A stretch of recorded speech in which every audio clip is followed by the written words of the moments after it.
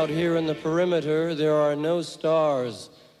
Out here, we is stoned, immaculate. Hello and welcome. This is the C86 show. I'm David Eastaugh.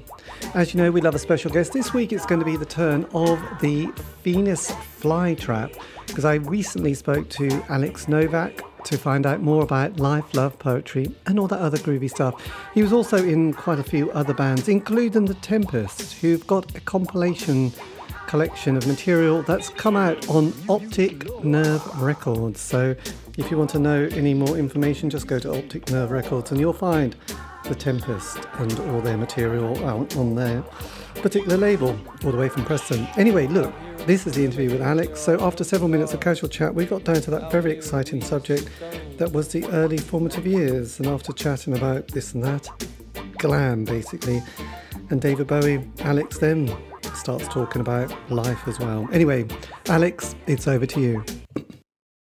I think that was a kind of the punk primer, wasn't it? All the glam stuff like T-Rex and Bowie. Yes. And obviously Roxy Music, and obviously Kraftwerk was going at the same time, and there was a lot of interesting stuff. Sparks. Yeah. I mean, all these groups of people had an influence on the coming of punk, especially some of the American stuff, like obviously Iggy and the Stooges and the Velvet Underground. And people forget bands like Talking Heads and Pere Ubu and New York Dolls have been going a long time before punk had happened. And obviously the Americans had coined the term punk before, when they were talking about garage and punk bands. Yes. From the 60s and late 60s, early 70s. Yes. And so did you sort of, I mean, at that period, had you sort of come from a sort of a musical family, or were your parents at all musical? No, not at all. We kind of, I think one of the things that punk did was kind of take down that barrier between the people you saw on stage, which seemed very distant and kind of mysterious, and how did it all happen? That kind of took all that away and basically allowed people like us just to get up on stage and just have a go with very, very basic musical knowledge. But it's almost like a year zero. So that would have been the Eyesores with my brother, John, who will appear later on in this discussion, I'm sure. But basically, it allowed people with minimal musical knowledge just to kind of get up and have a go and use that as a kind of starting point, because it didn't really matter. It's the kind of more the feeling and the ideas than the actual musical ability. Yes, absolutely. I think also we seen Alice Cooper doing Schools Out was also quite an anthemic kind of number as well, really, which kind of obviously upset one's parents, which at that stage it wasn't that difficult really, because it was such a generational gap in the 70s of that, especially the early glam period, because even though people like Sweet look like kind of builders in glam, they still look kind of they still look completely different to your parents and the sort of the people who did national service. They definitely defined kind of a youth movement. Yes, people didn't dress up exactly like their parents. They were kind of defining their own look. Yes. And when did you sort of have a sort of a moment where, because I have to confess, I was just always very excited about playing music and listening. I never took that great leap of being in a band. And in a way, I mean, I come from those sort of the East Anglian countryside where, people played a lot of football and a lot of kicking the football about in fields, but being in a band still seemed like a very otherworldly thing until much later. But by then, you felt a bit like the moment had gone. So was it a bit of a scene where you were living that sort of had a bit more? Yeah, I mean, well, I was at art school, so obviously that's kind of always a kind of hotbed of musical activity. So a lot of bands formed Northampton Art School, one of which was Bauhaus.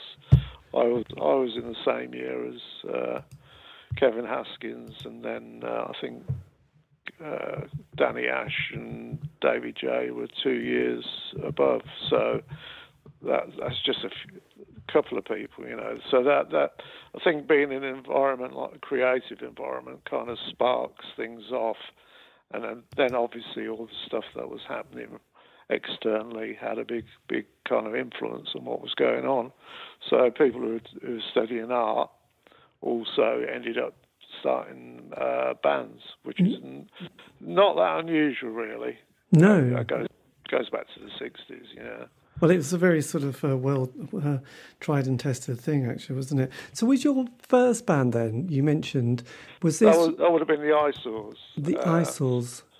That was formed when I was at art school, and John was still actually at school, you know. So, and this was that was our first endeavour. I mean, it was quite like everything at that time. It didn't seem to last very long. We only did it for a couple of years, but we did play some gigs. We did play some gigs with early Bauhaus, Bauhaus 1919,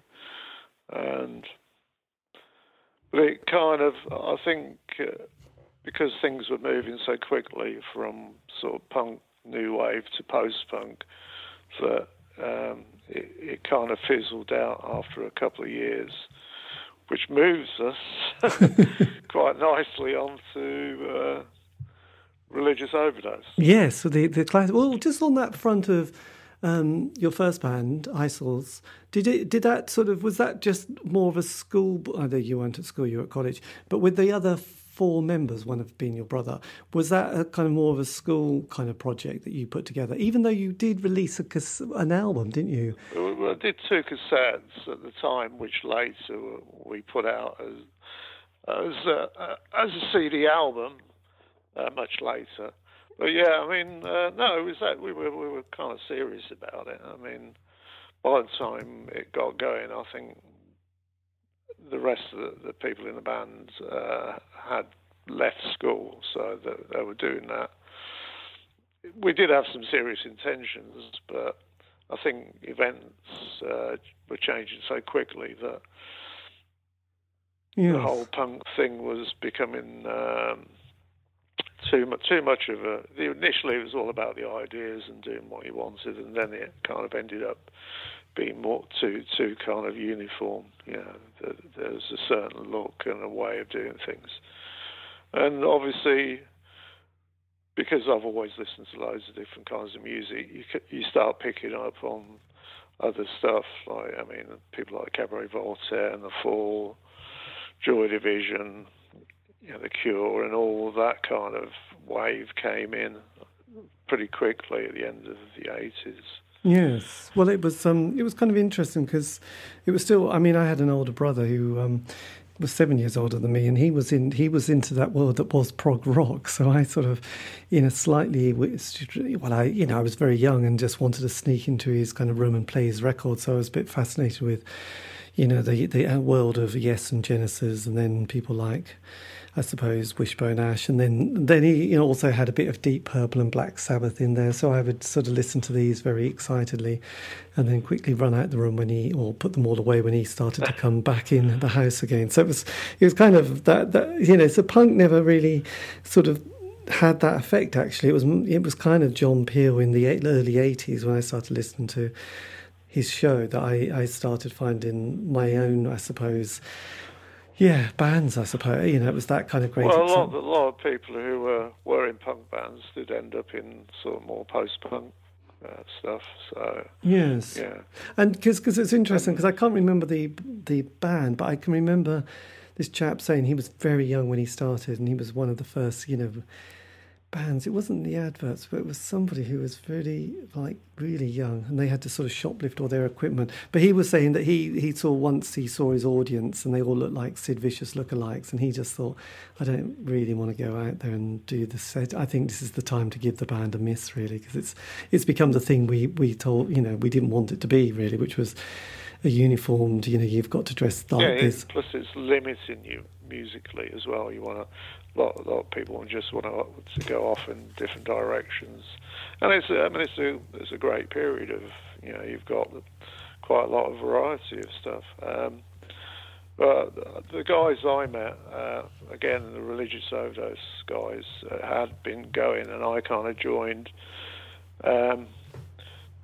Again, Richard Formby was the guitarist, was Northampton Art School as well. He was doing the foundation year there, but he originally came from Leeds, so that was always had a strong kind of post-punk ethic up there. And he was kind of tapped into all the more sort of northern bands like the Fall, the Factory thing, and some of the more kind of experimental stuff like Cabaret Voltaire, and there were quite a lot of kind of more like Throbbing Gristle and people like that. So all those influences came in, but also I can remember he was into bands like Can and some of the krautrock stuff.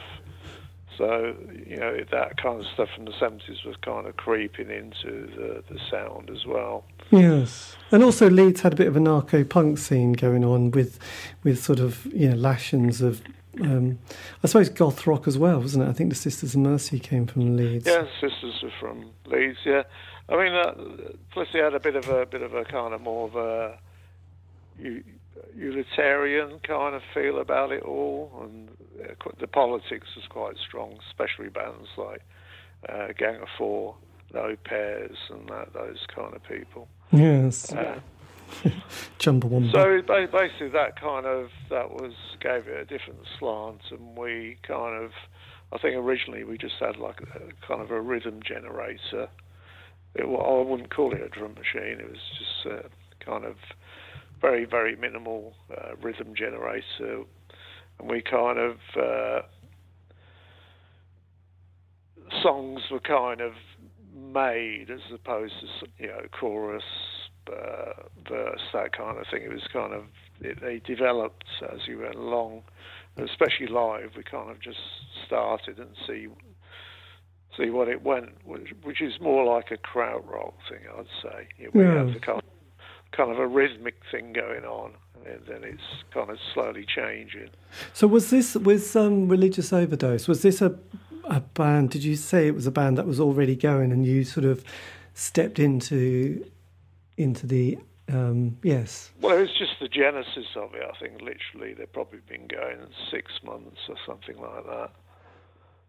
Yes. So I mean, when I joined, we did the first single with Glass Records, which was Controlled Addicts. I think that nothing was recorded before. I think there might have been some demo stuff, but basically a lot of new songs were written when I joined. When we did 3 singles with Glass Records, and a couple of other tracks.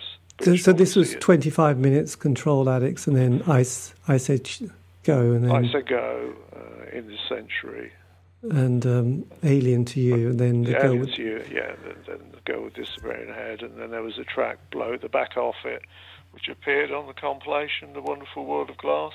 Yes, that was the one, wasn't it? So so then decades later, dear old Optic Nerve finds your sort of, this is, so what they've put out here, Strung Out on Heaven's High, is this kind of basically we did release something earlier this year on Glass Records. Well, I suppose it's maybe 2 or 3 years ago now. On Glass Records, the CD of Religious Overdose. It was the singles plus other tracks, but the vinyl release is just purely the singles, really. So it'll be both available on CD and vinyl now, because the thing we're doing with Optic Nerve is just purely a vinyl release. Yes. And what was it like going back and sort of compiling this? Was that an enjoyable experience? Well, yeah, I mean, I did a bit of it before, yeah, but yeah, I mean, for a record, I went for the classic going through it chronologically, doing the singles chronologically. I mean, the thing is, it's not like some of the other bands I've been involved with. There's a lot more material. Then you have to go through it and sort of sift through it and try and make it work in a certain order. I mean, with a Religious Overdose, there's not so much recorded material as far as the studio is concerned. Yes, so and I use it wasn't too hard. Yeah, no, but are you sort of boggled that sort of 40 years later, it's still sort of being sort of pored over and sort of archived, and interest in the band is sort of probably. Well, the thing is, I think everything needs a bit of time to be reassessed. I mean, going back to what I said before, when they put out there was a compilation called Nuggets, yes, which came out in '77, and that was kind of covering all those kind of '60s garage bands. And because of that, there was a big interest in all the kind of psychedelic and garage bands from the '60s because of that compilation. And I think it's a similar kind of thing where people are, discovering stuff that was basically been lost for a while. Yes. And I've redone the artwork as well on the album sleeve, so it's gonna look really nice. I think it's just reintroducing things to a new audience as well, because now everything's kind of available if you want to find it. But it's nice to be able to do it, because we never did an album with the Religious Overdose. We never put an LP out, so it's the first Religious Overdose LP.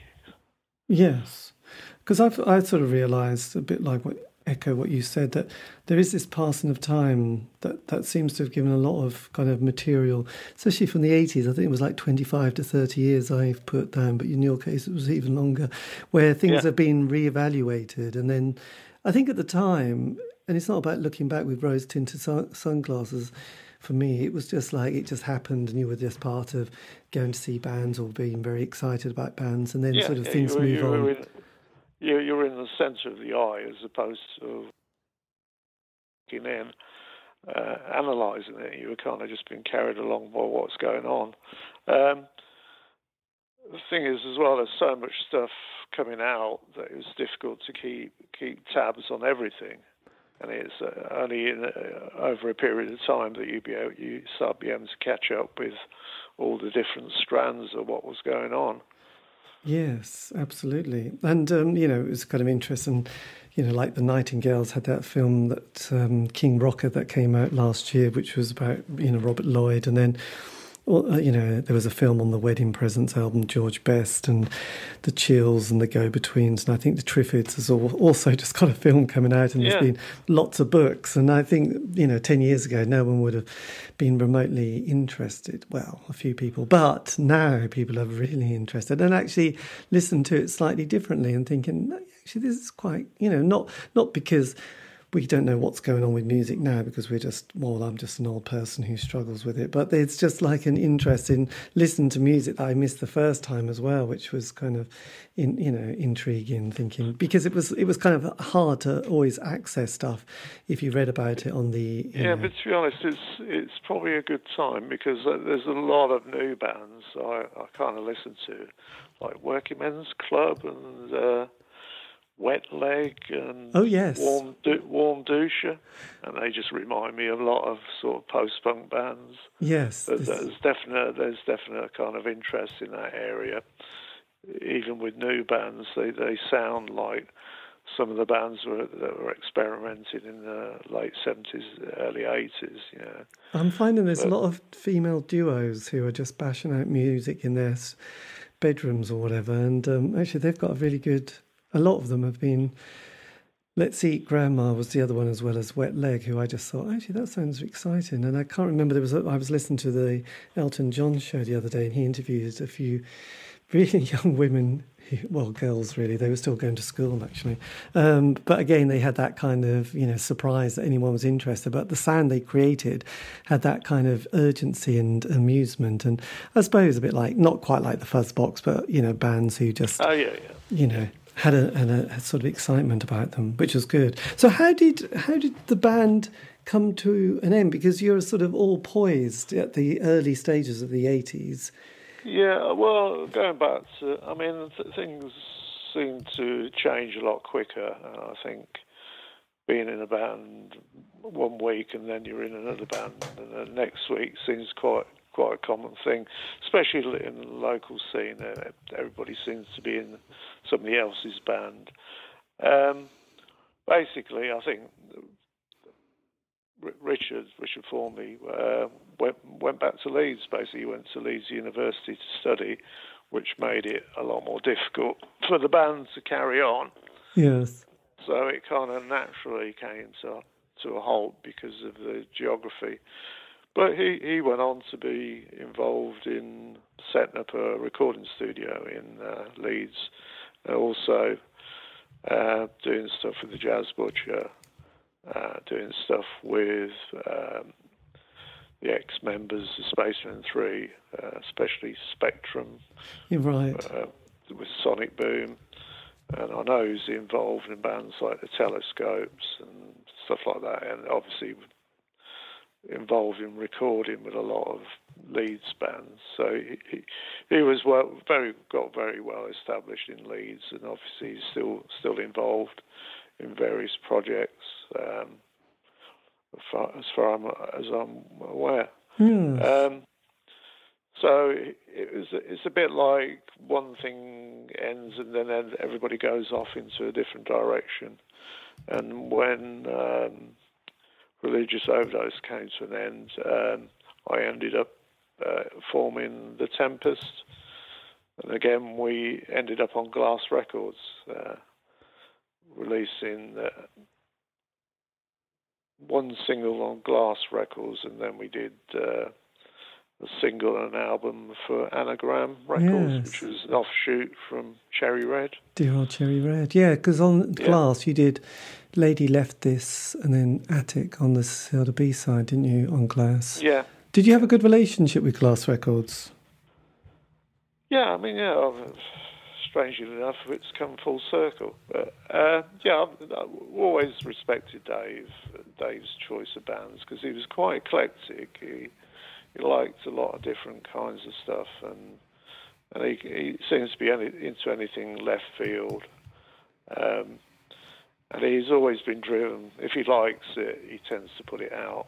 Yes. Whether everybody else will like it, that's another matter. But he always goes by the rule of, he's got to like it first, really. Because it was quite a scene, because he had, there was moments with David J, the Jazz Butcher and the Spacemen 3, but he also had, like people like the Jacobites and Nicky Sudden and Dave Cosworth. So there was quite a...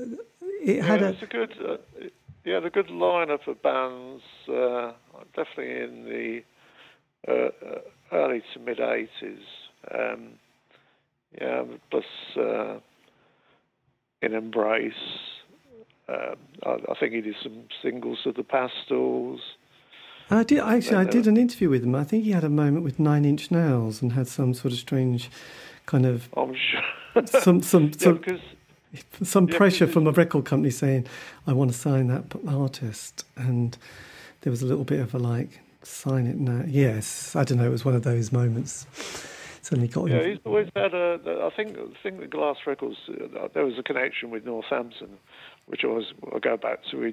He signed Wes Lisa, which was my brother's band, John's band. So and via kind of Northampton, the Jazz Butcher was signed, and via the Jazz Butcher, Spacemen 3 was signed because they're from a rugby, and they played a lot in Northampton. So that there was a strong Northampton connection, and then he kind of had quite a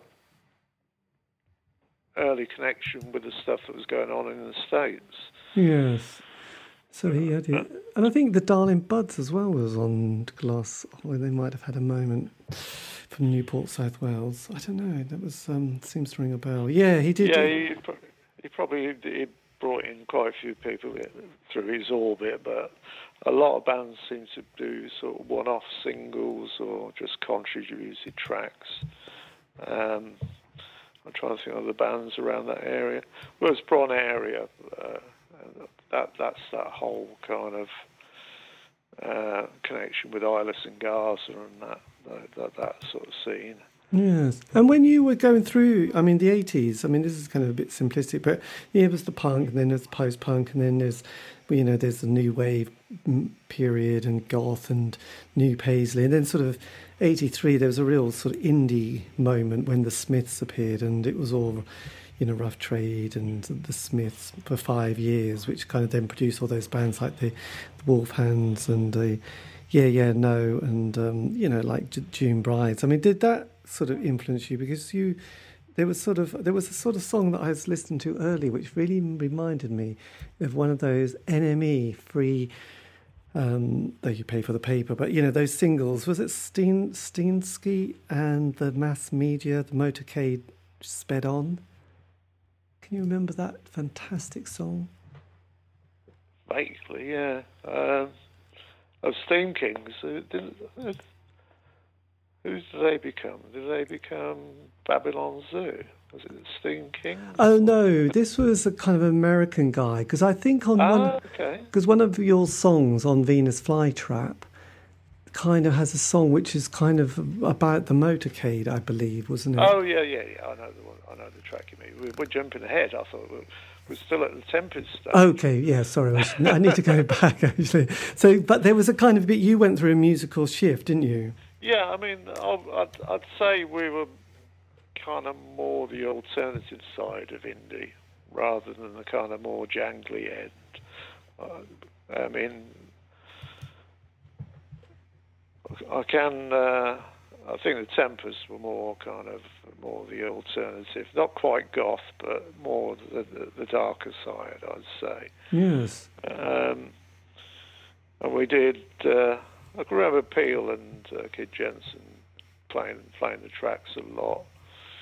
And again, we did stuff with. I remember we played with Bauhaus at the Hammersmith Palais, and we did a lot of gigs with Jazz Butcher. Good old Pat. Yes. Yeah. That was a shocker. Good old Pat. What an artist. So you did one album, 5 Against the House. Yeah, I was on Anagram. Well, I was as I kind of mentioned earlier. Everybody seems to be in about 2 or 3 bands, and the people who were in the Tempest were in another band as well at the same time. So it complicated things. One of which, the guitarist Mark Refoy, ended up being in Spacemen 3, and then Spiritualize, and obviously since then Slipstream, and then he played guitar for Pet Shop Boys for a while.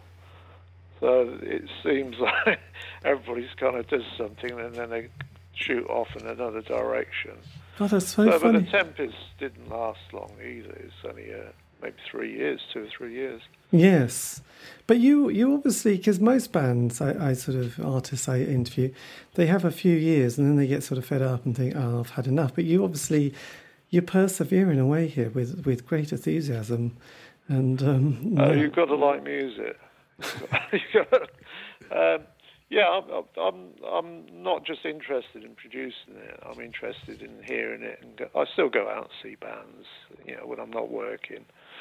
But I'm always working with music in one way or another because I run a record shop. I run a record shop in Northampton, Spiral Archive Records, which I have done for the last over 20 years.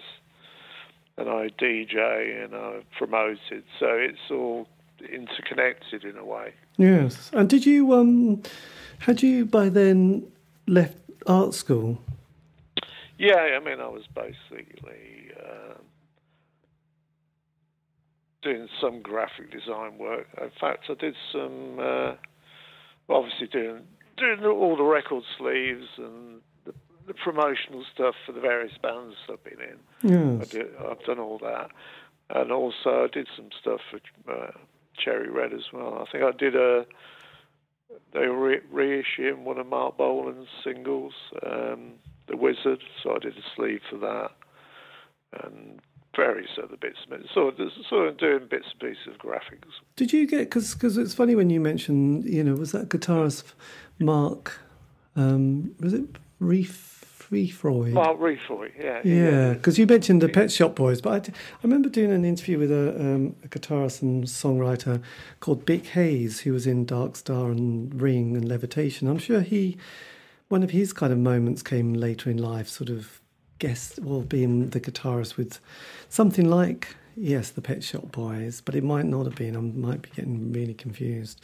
But it was just strange because it went from being a member who was in that sort of the travelling convoy kind of hippie community to suddenly being on a world tour with these kind of, superstars in massive arenas. But Mark seems to have been able to do a slightly similar thing as well at places. Or not. I don't know. Lead. I think that's part of it. The fact we started, where you end up, when tennis finished. I've always kind of written to people that have been involved in promoting whatever project I've been in, and I ran into actually, fanzines in country. The quality just went. Do you know the last two, literally last minute, all went a bit strange? Did you hear? I didn't hear any of that. What's the quality like at your end? It sounds okay to me. Okay, that just because I mentioned about sort of Mark and his kind of Pet Shop Boys, and then when you replied, it went into basically alien life forms. I didn't hear. So sorry. What could you? Is that possible? Just to repeat that last 60 seconds. Yeah. But basically, I think I was trying to say was that you kind of start off somewhere and you don't necessarily know where you're going to end up. And I think Mark was quite a talented guitarist, so obviously he was going to be picked up by somebody, and he was. I think he was always looking for something else to do. So the being in the right place. He really liked the Space 3 and he managed into the band, and then obviously ended up doing the other things which were spiritualised, and then playing live for Pet Shop Boys. Yes. I've got it. Yes. But now he got that. Well, the thing is, then obviously Tempest came to an end because people were involved in other projects, so it seemed quite a normal thing at the time for various things to be happening. So the Tempest stopped, and I was in contact with a couple of people from Coventry who ran fanzines, because I did a lot of posting stuff out to various fanzines and radio across the world. Religious overdose, and I'd run into these two, and both Martin, who ran Alternative Sounds in Coventry, and Alan, who ran Adventures in Reality from Coventry as well, were in London with a band called Attrition. Right. And I kind of ended up being in Attrition via this contact. So that is a classic example of you kind of start somewhere and then you end up with in a different route. And they both moved from Coventry down to London with Attrition and set up down there. So basically I joined Attrition because I've been in touch. And they were a different prospect because that was a completely different scene. It was a very electronic, experimental scene. Yes. With bands like Test Department, SPK, some of the Australian stuff like Severed Heads, and Bournemese, Cork, legendary Pink Dots. Oh, yes. That kind of area. So it was a lot more kind of experimental and obviously not a traditional band setup. But that kind of made it interesting, yeah. It was a completely different area. And how long did that last? And that would have been... Well, I was in the band for about 2 or 3 years. I did an album on Third Mind Records, Smiling at the Hippogonta Club. We did a lot of shows in London, and we got to Holland. We toured Holland. And again, I was involved with the design side of designing sleeves and things like that. Again, we kind of, I think the conclusion I came to was it was always somebody else's baby or somebody else's project. So I think that's why Venus Flytrap happened, because it's the thing I came up with initially. Yeah. Yeah, it was my kind of idea, and I was leading it. And you said about persistence. Well, it's a lot easier to be persistent about something that you kind of start rather than join. Yes. As opposed to joining a band. Forming a band is a different thing to being part of a band. Yeah, absolutely. Did that feel quite an interesting challenge, having sort of a project that you felt much more sort of like you were taking the baton, so to speak? Hello? Hello? Yes, sorry. Did you hear that last bit? Sorry. Hello? Can you hear me now? Yeah. Yeah, I can. Hold on, I'm just going to have a quick drink.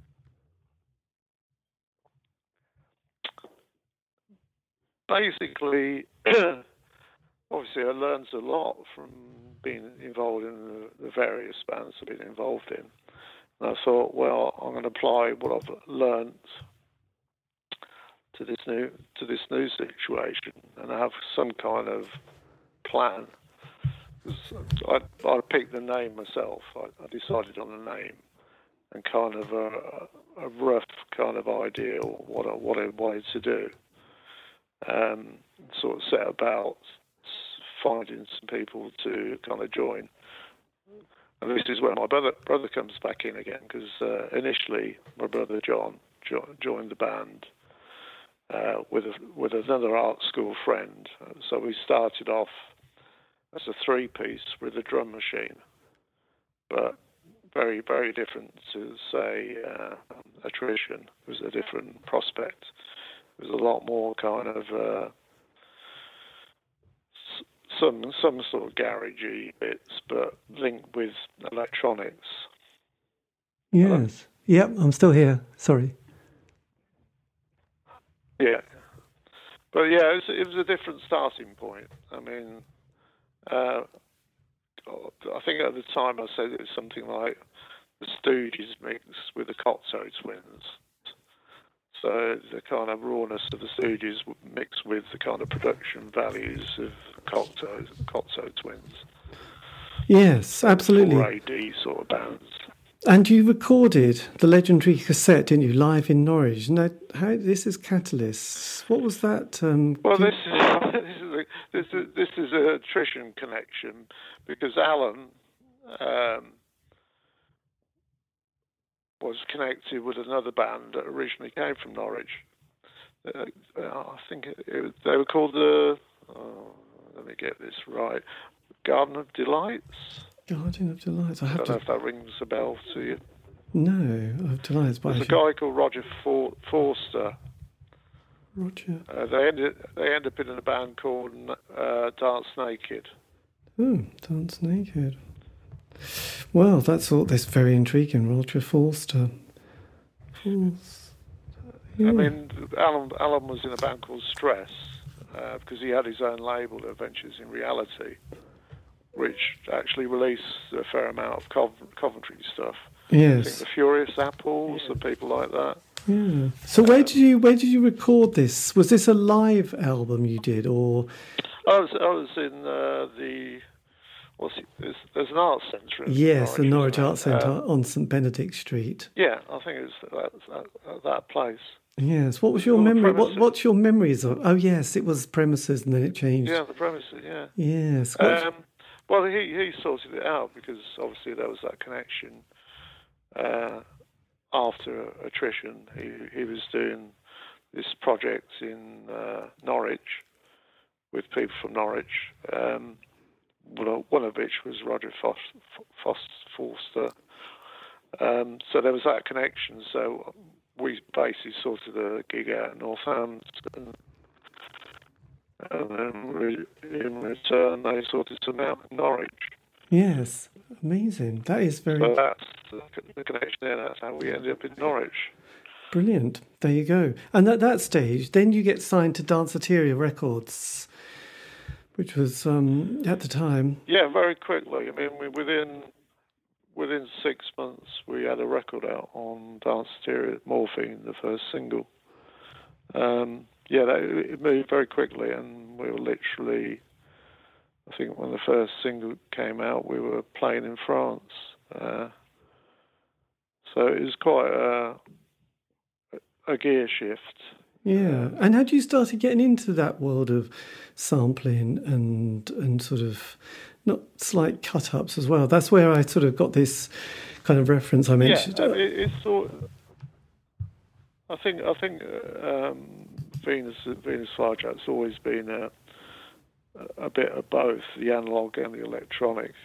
Some tracks have more electronic elements and others less, but it's certainly in there. And as we've gone along, the later albums are more electronic, I'd say. Yeah. Did you feel a kind of musical shift at that stage? Because there was kind of, as the decade went on, there was a kind of a move towards things.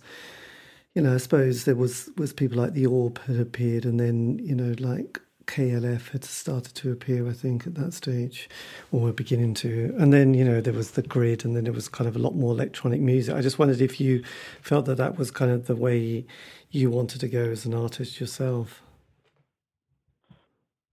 Well, not as, because we were always a live band first, whereas a lot of those projects were studio projects, and then they kind of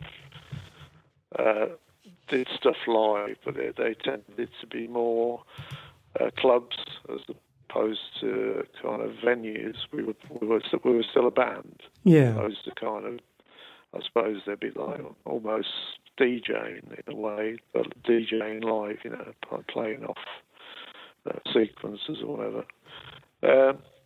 So we were different in that respect, that we came more from a band background, and whereas they probably come from a more DJ and electronic background. Yes. Did you? But they certainly had an influence. I certainly like KLF. I thought KLF definitely had a lot of good ideas. Yes. If you get a chance, the film is fantastic. Yeah. Were you not surprised, but was it quite interesting that you're sort of the first single with the Venus Flytrap, you know, Mars? It did well in Europe and France, didn't it, more than in the UK? Did that feel quite confusing? Why things were sort of taken off elsewhere? Yeah, I mean, you never know where you're going to be kind of appreciated more. As long as you're appreciated somewhere, that's the main thing. I mean, it was nice because we got to play in different countries as opposed to, we played in London and other places. We were still doing that as well. I mean, we were still doing some good gigs with Venus. We played with, I can remember us playing with The Mission, and doing some interesting places in London, especially the Crypt in Deptford. Right, yes. If you ever heard about that place. It was actually under a functioning church, the actual crypt under the church. And you get the vicar come down about 12 o'clock at night just to check everything was okay. But they had a lot of interesting bands down there. I mean, I know Spaceman 3 played down there, and a lot of the kind of Alice in Wonderland kind of bands. The club nights with... There was a club with... Yeah. Well, yeah, Dave Vanian set up the club night in... I think it was in Dean Street somewhere, but we played there. But it was kind of geared towards like almost like you mentioned the Paisley scene, but it's like not the Paisley scene, but it's more like new psychedelic sort of stuff. Well, I know that. I guess bands like. Yes, because that was the guy who set it up, Clive, who was in. Was it not Doctors of Madness? God, he had that. Doctor and the Medics. Yes, he had the big single, didn't he? And he was one of the main DJs. It was a guy called Christian Paris, wasn't it? He was part of that Alice in Wonderland. Yeah. So that was kind of when the Dam were moving into more kind of psychedelic area. In fact, there was a side project called Naz Nomad and the Nightmares, where they covered a lot of 60s psychedelic stuff. So yeah, there's definitely a period where there was kind of a re-interest in sort of psychedelic music, or psychedelic garage. Well, I guess there were. I was going to say there was people like I suppose Zodiac Mind Warp, and then there was also people like the Cult as well started to play with things like that. But then we had people like Zig Zig Sputnik that came along and sort of wanted to do some sort of rather quirky stuff, which I think they also played at the Alice in Wonderland as well. So, or something. Yes, well, they had a bit. I mean, it was quite an interesting. Yes. So, how did you all? Even I'd say Spaceman 3 and Loop and people like that had a lot. They drew on bands like 13 Floor Elevators and people like that, and the Seeds. So yes, there you go. I digress. Yes, well, that's fine. But then you did sort of quite a few albums, didn't you, throughout the late 80s and then went into the 90s. And the sound, did it changed a bit, but so did the lineup. Did that have did the two things kind of... Oh, yeah. I mean, I think we did Mars, Totem and Pandora's Box on Danceteria. But I think with them, they kind of expanded very quickly, and I think it's the old problem with distributors that they end up, just going too fast. But they were a big distributor in France, and France is notoriously bad for distribution for bands, so they were good. Plus, they organised gigs. We played quite a few gigs over there with. I can remember we played with, strangely enough, bands like the Wolfhounds and Pastels. Yes. And I'm trying to think. Shack as well. Oh God, Shack. Yes. So with Danceteria, was the last album you did with them Shedding Another Skin? Yeah, that was like a compilation of the singles we done on the label. We then went to, I think it was a couple of German labels.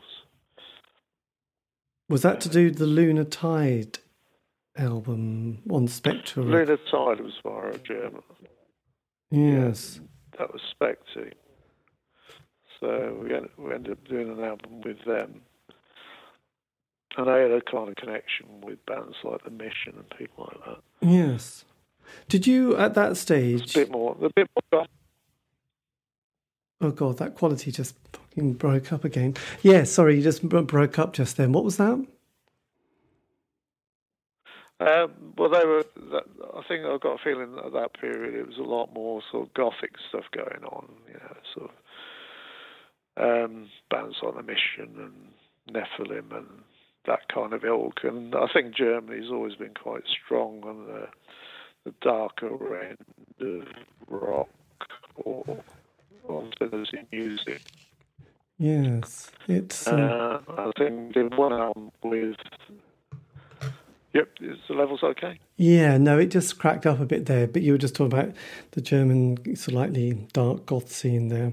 So yes, but Yeah. so like the mid-90s, this was a kind of another kind of bit of a musical shift, isn't there? Because on one level... Yeah, I mean, the one thing about Venus Flytrap is the lineups consistently changed all the time. So it's always kept it sort of fresh and moving into slightly different areas as different people bring their own ideas to the melting pot.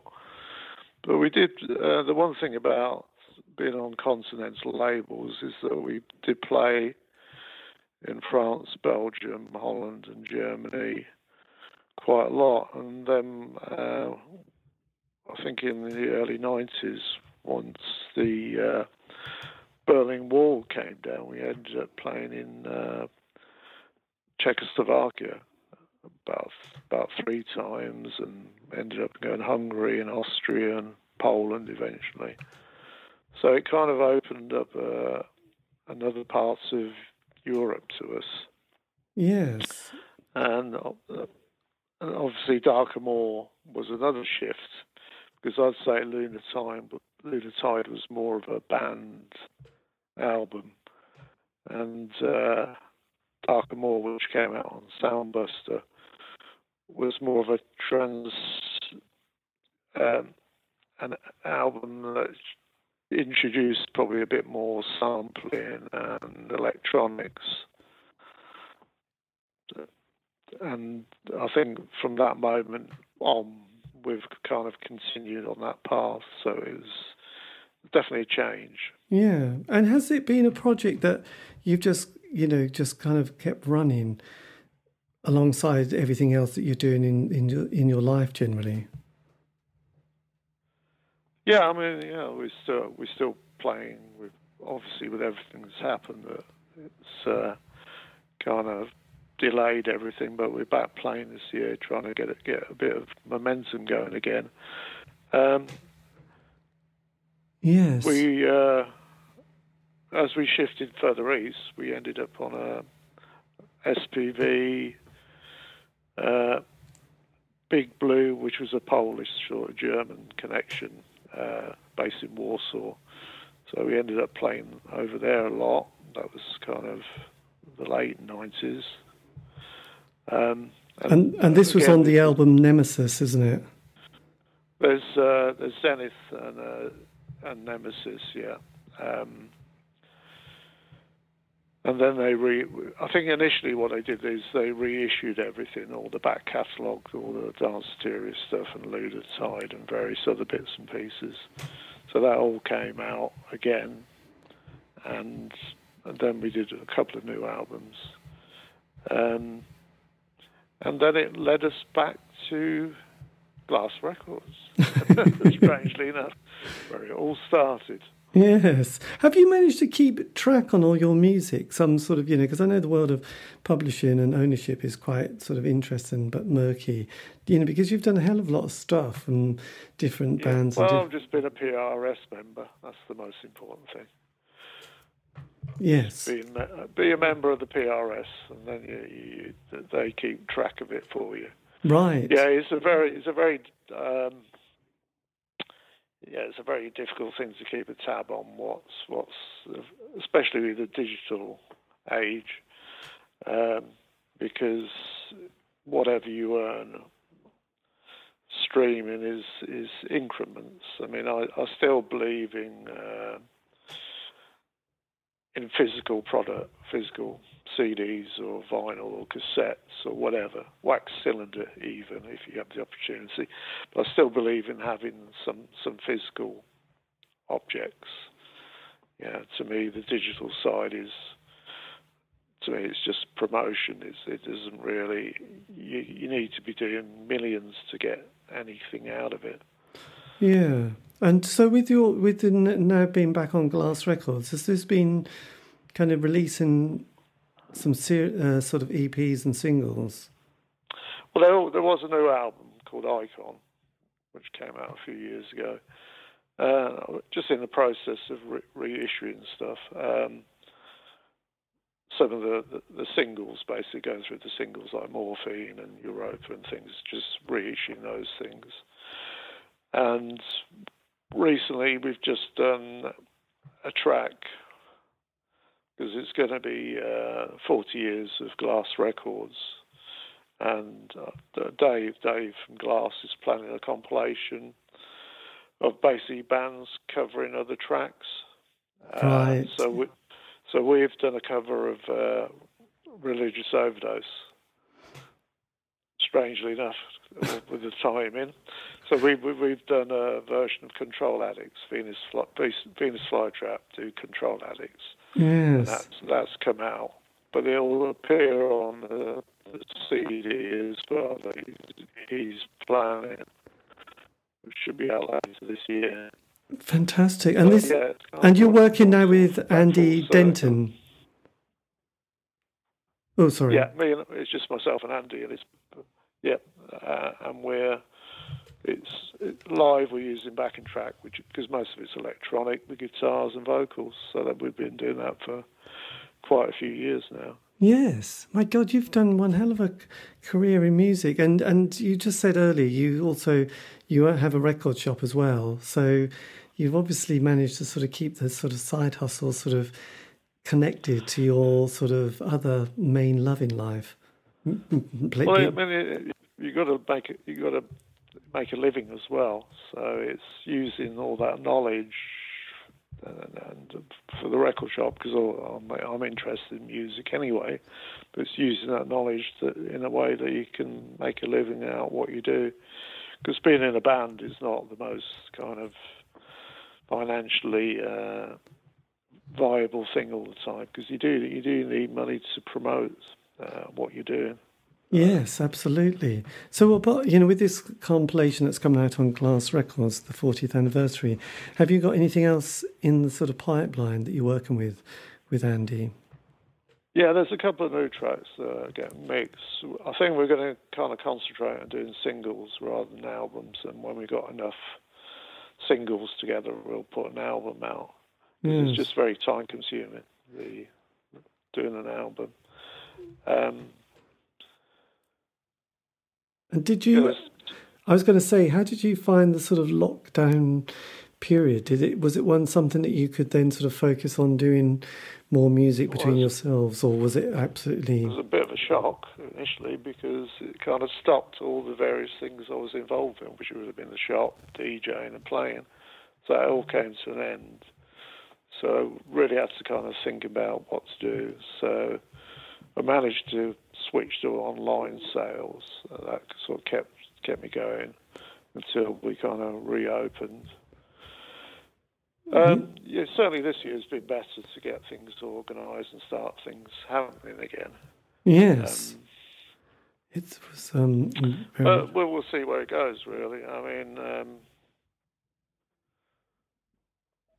there's reissues happening. I mean, obviously the Tempest thing came out, and the Religious Overdose thing is coming out, so there's that to kind of promote. And also I've been doing a thing called Time Lapse.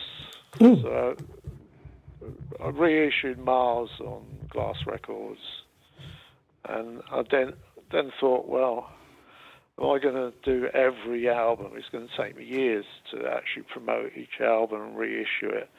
So I rethought it, and I thought, what I'll do is I'll do one album with tracks from the first set. It'll be tracks from the second, third, and fourth albums. So from Totem, Pandora's Box, and Lunar Tide on one CD, arranged in a way that it's like a new album.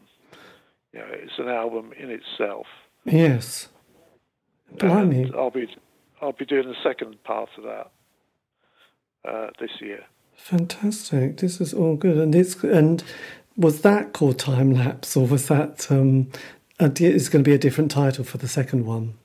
It'll be. I think it was Time Lapse 1988 to 94 or something like that, and then the next one would be 96 to 2008 or something like that. Yes. And what's a typical fan like, of Venus Flytrap? What sort of people used to sort of, or still do, sort of follow the band? I think anybody into that kind of post-punk and alternative kind of area. Yeah, I think definitely the people into that kind of genre. So, I mean, we kind of put ourselves in the post-punk electronica now. I think that's our kind of area. Yes. But that's pretty wide anyway. Yeah, absolutely. And I mean, if you could have said something to your 16, 18-year-old self starting out, is there anything that you would have loved to have just whispered in their ear, even if they may have just also kind of not taken any notice? But, because you've got so much experience, being in bands and having an understanding of the whole sort of, I suppose, business side of it. Hello? Hello? Oh, did you catch that? Hello? Oh, you just dropped it. Yeah, you just dropped out. Yeah, I heard it. I would say find something you like and stick to it, but make it your own. Because the problem when you're in a band with other people and it falls apart, it's kind of a bit of a waste of all that energy. Yes. That you've got to a certain stage and then it kind of stops. I mean, the one thing I learned is you pick up the pieces and you carry on the best you can. Because ultimately, the most important thing is what you produce, the actual music. Yeah, absolutely. Well, look, Alex, God, that's sorry, the quality just sort of dropped at times on this one, which I don't know why, but it did. That's okay. It did have a little bit of a moment. Hopefully it's not too bad. But thank you ever so much. You've got plenty. I've got plenty there, haven't I?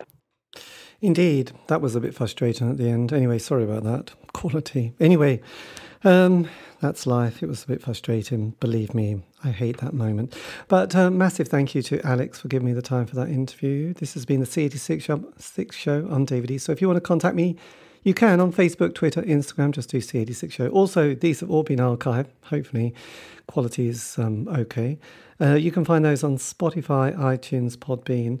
And as I said, yes, Alex was part of the Venus Flytrap and also the Tempest, who have got a compilation that's out on Optic Nerve Records and available from all good record shops and online. Anyway, yes, thank you. Have a great week. Stay safe.